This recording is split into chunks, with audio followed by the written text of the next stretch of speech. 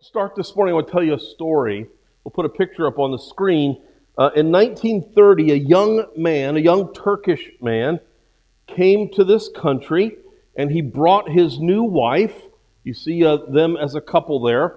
And the joke was, on the boat ride over from Turkey to Ellis Island, their first son was conceived. And you see his picture in the lower right there as well. And so this young Turkish family, located in Florida, of all places, and started life. And they were Muslim, but there were no mosques in Florida at the time, and they just thought something religious or spiritual would be good for their son. And so they had received an invitation to a summer vacation Bible school, and so they let their son go to this VBS.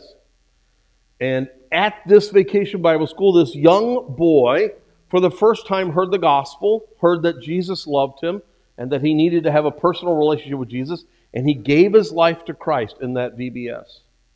And then in the course of his journey, he grew up. He got more serious about his faith. He did summer missions. While he was on a summer missions trip, he met a woman, an English woman, and they got married, and they had children, and they got very involved in their faith. Now, I tell you this story because it's fascinating, because these 5 children all had their own personal faith as well. And it's interesting how just one invitation from a vacation Bible school, one seed in the heart of a responsive individual, had a generational consequence. It not only shaped that young boy's life, but also his marriage and his family and the raising of his children and their faith as well. That's what one seed can do in a heart that is responding. Now, let me ask you kind of a different related question. Have you ever been in church and maybe like somebody on this side is like really dialed in? I mean, they're you can just tell by their face. They're in it, they're on it, they're with it, right? And then over here, maybe on the other side, is somebody who is in that, we'll just politely call that deep reflective mode, where their eyes are closed and their head is back and they're napping. You know what I mean? In the same sermon, the same time, the same church, how is it that one person can be all dialed in and the other be far, far away? Well, this picture and these 2 pictures together remind me of the parable of the sower. Luke chapter 8 tells this parable of the sower.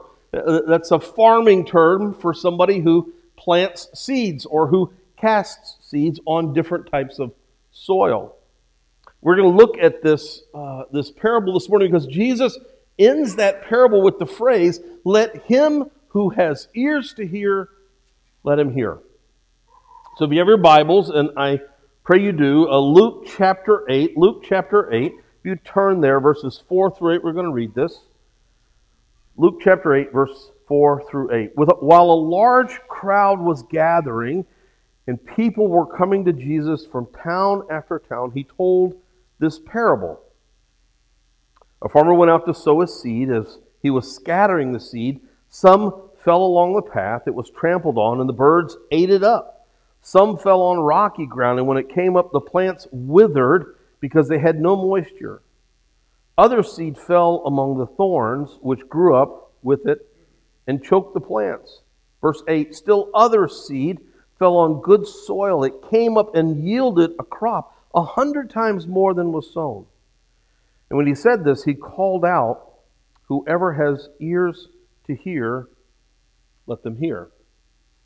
Let's pray and ask God to teach us this morning. God, thank you for your word. Help all of us here this morning and any online to be able to pay attention to what you want to say in and through the truth of your word. God, rivet it to our hearts. Get our minds fully engaged so that we can hear from you. God, we want to hear from you this morning.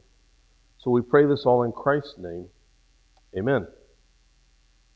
Well, if you've ever studied the parables, one of the things that you learn is that Jesus is trying to make a key point in the course of a parable. There's all kinds of layers of aspects to the story, but he's really trying to drive a main point home. That's the point of a parable. And in this context, Jesus is out, and there's a crowd that gathers around him. I mean, a large crowd. And he tells this story. The disciples are there. He tells this story about a farmer who throws seed on 4 different types of soil. And the disciples are there, and they're listening, and they go, I don't get it. I'm not sure I know what he's talking. Why are we talking about farmers? A couple of them are fishermen. So I'm not quite entirely sure why he's talking about farming, but in this parable is one of the very few that Jesus explains to the disciples. The disciples say, Jesus, we don't know what you just said. Could you help us understand? And so then in the remaining verses, the following verses, Jesus actually explains what he's doing. And so we have the privilege of seeing a passage that Jesus interprets right after explaining the parable. And Jesus gives them this clear understanding. So if you're a note taker, there's really 2 parts to this parable. There's the seed and there's the soil. It's pretty straight up. Seed and soil. And so first of all, Jesus explains this is what the seed is. The seed is the Word of God. Look at Luke chapter 8, verse 11, where he interprets it. This is the meaning of the parable. The seed is the Word of God. Now we kind of, if you've read this before, you get it, you know it, but for them this was like, right? They didn't know what he was saying. And when Jesus made it clear that the seed was the Word of God spoken and explained, it's scattered about. It's kind of like the light went on. This seems obvious to us now, but if we were in that audience, I'm not sure that we would have understood it. And I wonder how many of us really get what he's saying. But the seed of the parable is the Word of God spoken and explained. Now, a couple observations about the seed. First, we're to be about the Word of God. Well, as God's people, we're to be about the Word of God, right? That is why Pastor Max started with it. It's why the worship team read from it. It's why we're to memorize it. The Word of God is to be central to us because it leads us to the Son of God. I think that means that all of us need to know God's Word. The seed in the parable is not protected. It's not hidden away. It's not selectively, individually planted. The seed in the parable is scattered about. It is almost indiscriminately made available. And so why is this relevant? The seed cannot stay in the box. Sometimes people ask me, well, what is Converge, the organization I work for, Converge Great Lakes, what is Converge Great Lakes all about? And I say, well, we want to help more people meet, know, and follow Jesus. That's what we're all about. And the best, most effective way that we believe we can do that is to start new gospel-centered churches to help more people meet, know, and follow Jesus. But if I use this parable language, I'd say Converge Great Lakes is all about helping pastors scatter the seed. We're a word-centered movement. Your church is to be a word-grounded church. Let me say it another way. Appleton Community Church, be a seed-spreading church, right? Now, it's not just Pastor Max's job. That's all of our job. That's not just on him. And that's not just on whoever stands here and preaches. That's every one of our jobs. We're to be a people who love the Word of God and share the Word of God with others who don't know Him.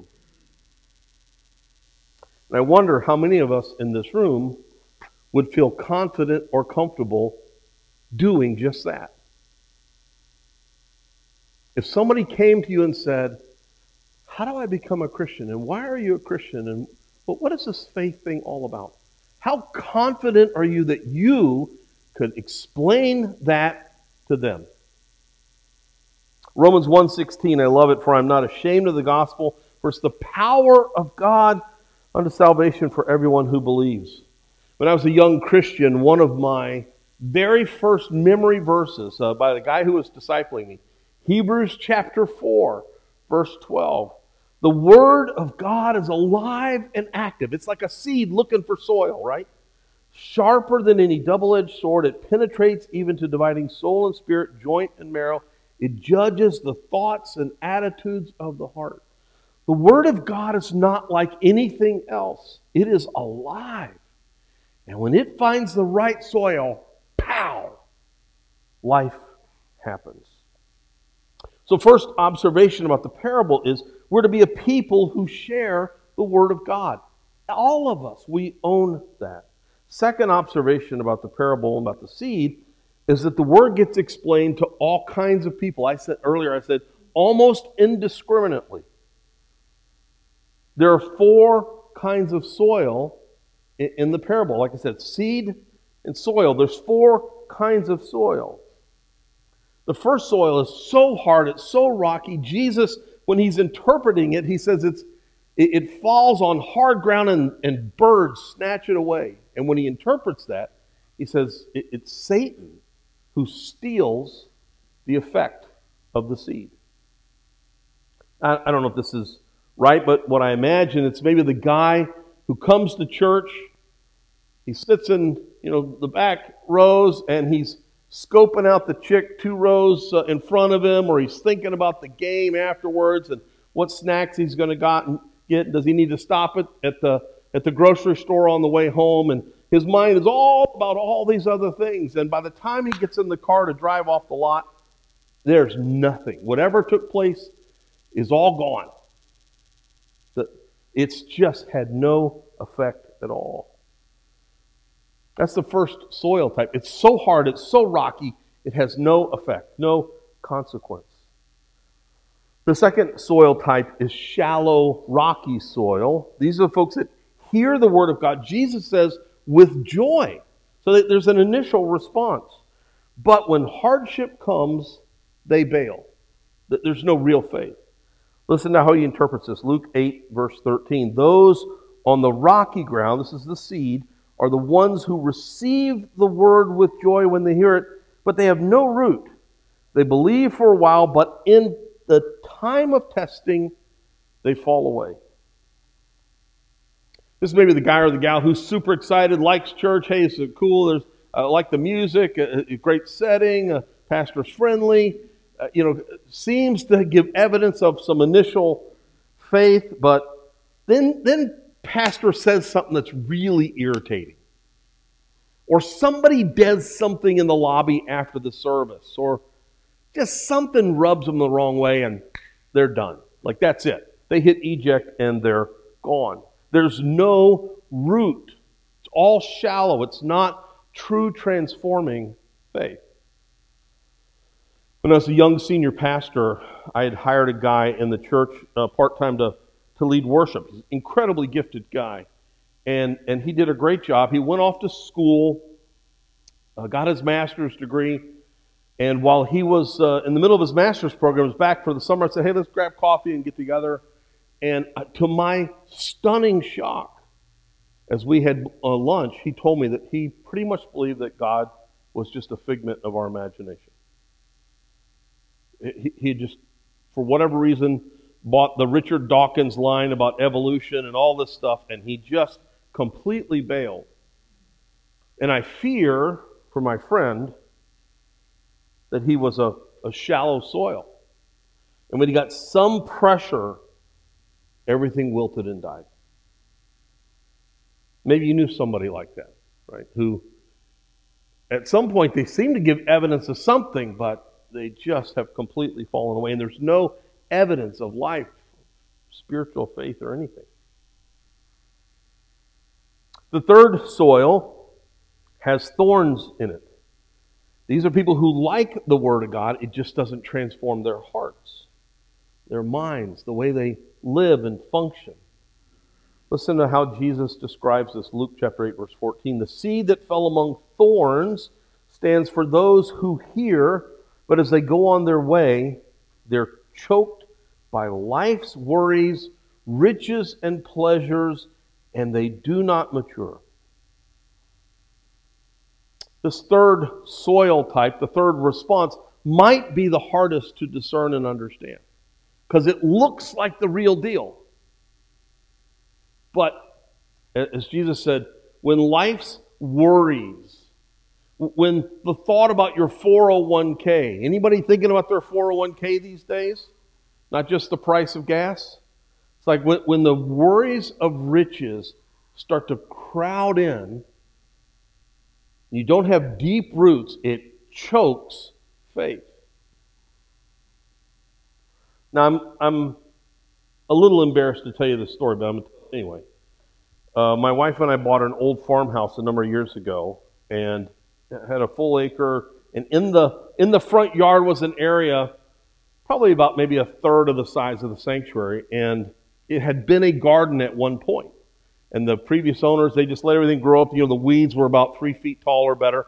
And in those weeds were a bunch of thistles. And the first day I bought the house, I got on my riding lawnmower and I mowed that puppy down, right? And my wife saw this, and she's like, we should do a garden. And so I tilled it up. I brought in all this great soil, raised garden bed. We had mulched pathways. It was an artistic piece of beauty, okay? And then when growing season came and I planted all my seeds, what came up were thistles everywhere. And I'd pull them out and pull them out and pull them out. It was just the most maddening thing. I was such a novice gardener. And it's the same kind of deal here. You throw seed in an area that hasn't been really prepared, and the thistles choke it out. The busyness of life, concern for the soccer schedule, or your vacation, or your 401k, or all these things, and it kills non-transforming faith. The fourth soil, finally, person who gets it. This is a person, Jesus calls them the good soil. Their entire life is transformed. God's word having its fullest effect on the soul. These people get changed from the inside out. Listen to Luke 8, verse 15. But the seed on good soil stands for those with a noble and good heart, who hear the word, retain it, and by persevering produce a crop. This is a person who sincerely and genuinely surrenders their entire life to Christ. They are not perfect, but they are growing. They listen and they seek to understand God's word and His way, and it produces a fruitfulness in the whole of their life. Recently, I was at my old church, Community Church of Fond du Lac, where I was on staff for 21 years. And in the audience was a couple that I had met a number of years ago. This young couple got the phone call no parent ever wants to get. Police knocked on their door and said that their daughter had been in a car that was going around a corner too fast. The car flipped, she got thrown out, and she was found dead in the field. And this couple was not a part of a church, had no faith. They were completely devastated. The funeral director was a friend of mine, contacted me and said, Ken, would you please do this funeral? These guys are just wiped. And so that was my first introduction to this couple.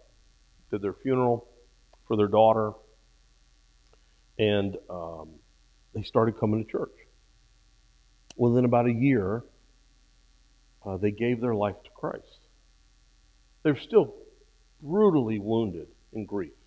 You don't ever recover from that, right? I mean, you know somebody who's ever lost a son or a daughter or a close family member or a spouse. It's just, it dents you, right? But they gave their life to Christ. They got baptized. They told their story. It's just amazing to watch. They joined a small group. They became members of the church. And when I saw them recently, they were in the Welcome Center. They were running the place that welcomes new people that came to the church. And she told me when I was talking with her, I just joined the funeral luncheon team. So that when people come to the church and there's a funeral and they want to linger together and have a meal, she wanted to be a part of that because she knew how meaningful that was to her. He's now in leadership at the church on the management team or the deacon board. When you see real life transformation, it screams real life. It's not perfect, but it's amazing when you see it. True transformation. Completely spiritually clueless to several years later, walking with Christ and their lives were changed. Good soil is obvious. It screams life change and fruitfulness and transformation. Seed and soil, 4 different types of soil. And the seed gets scattered amongst it all to see what God will do. The response does not determine whether we plant the seed, right? Far from God, hard toward God. We don't know. We will let God be the one to do with the seed what it needs to be done. Now, if I could just for a moment speak to your pastor, Pastor Max, be a seed scattering pastor. Speak it, share it, explain it, love it, obey it, counsel from it, call your people to it. Be a seed scattering pastor. Why? Because the Word of God leads people to the Son of God. Be a Word-centered church. In a very real sense, church, you're the soil. Your job is to be good soil. Be a Word-loving, hungry congregation. You're the hearers. Your job is what some have called the ministry of listening. Let it mark this church. Be that kind of church where people come and visit. Man, these people are kind of weird, but they're always got their Bibles open, and I'm not sure I know what's going on here, but I like what I see. A number of years ago, I've been a senior pastor for maybe 10 years. One of the young bucks in my church came up to me before the service began, and he kind of did like this. He's like, "Ken, I want you to know that when you preach, I want you to bring it. Like, bring the whole thing. Don't hold back on us. We want the whole deal." And I got to tell you, as a young, I can't say young, as a middle-aged pastor, it was very encouraging to me to have somebody admonish me that way, in a good way, right? Because pastors, we want to be liked, and we know sometimes when we're studying the Bible, we're like, oh, this is going to cut across the grain if I say all of it unvarnished, right? And so I would encourage you to want to be well taught, right? Say to your pastor or anyone who stands up here and speaks, man, you better bring it. I don't want to waste my time here today. I want the whole thing. Bring the whole Word of God to us.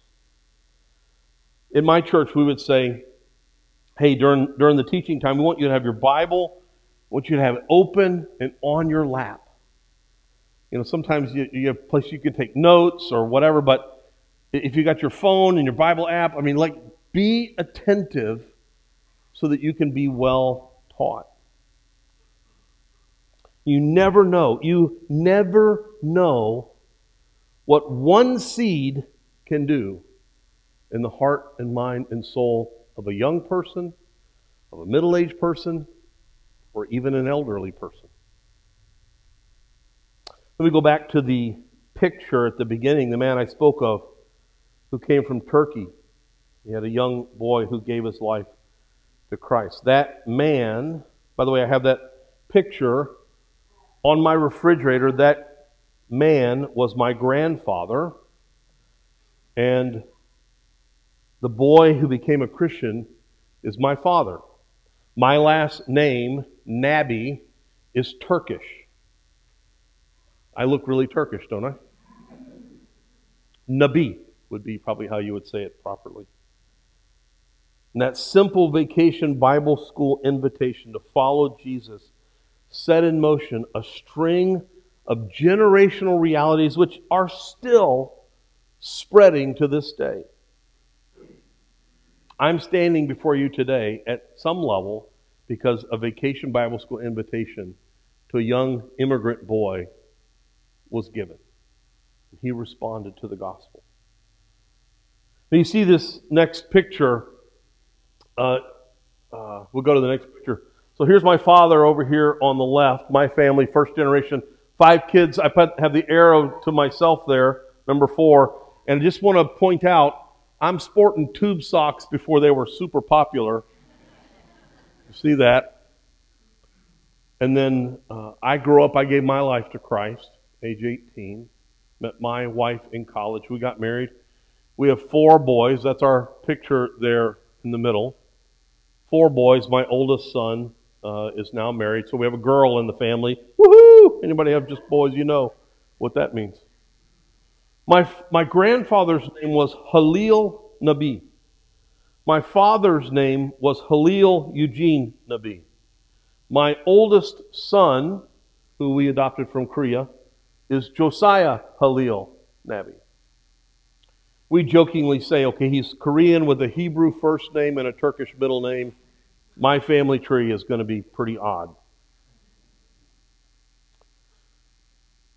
One seed planted Jesus says 100-fold. It has generational consequence. All it takes is one seed to change generations when it finds good soil. Heard someone say one time, the question is not how many apples are on the tree. A better question is how many trees are in the single apple. Jesus promised that the Word of God planted in the human heart that responds with real transforming faith will produce a crop of 100-fold. And right now in our midst there might be somebody like you need to step up in faith. You need to fully surrender and commit and do whatever it is God's prompting you to do. Maybe God wants you to start a business or become a church planter or embark on missionary service or any number of things. Maybe it's just get involved here in a way that you've been debating about getting involved. That God wants to do something in the soil of your heart to help you spread the seed. You see, God promises that if we're faithful with His Word, that He will produce fruitfulness in and through our lives in those that we interact with. Is it not true, Appleton Community Church, you are here, you're planted here in this region. I drove by it this morning, all these subdivisions and families and couples and individuals, all these people. You're a bright light here in this neighborhood, in this region. You're a beacon of hope. But we've got to spread the seed to the surrounding area, right? That's what God is calling you to. Whatever that looks like individually, in your lives through relationship, or corporately in your church to the community. May we be a seed-scattering, word-loving, faithful congregation. Amen? Let's pray together. Father, thank you that your word still changes the human heart. It is amazing to behold. And Father, we say with no shame that we need your power manifest here in our midst. And as we think about true faith, we're going to engage in communion here in a minute. It was not a cheap provision that Jesus died that we might have new life. Our sin applied to Him and His righteousness given to us that we might become whole. God, ignite this, your people, this, your church, to be a beacon of light in this region. May it be a word-scattering, word loving church. Because the Word of God leads us to the Son of God. God, do this so that you will be most honored, we pray. In Christ's name, amen.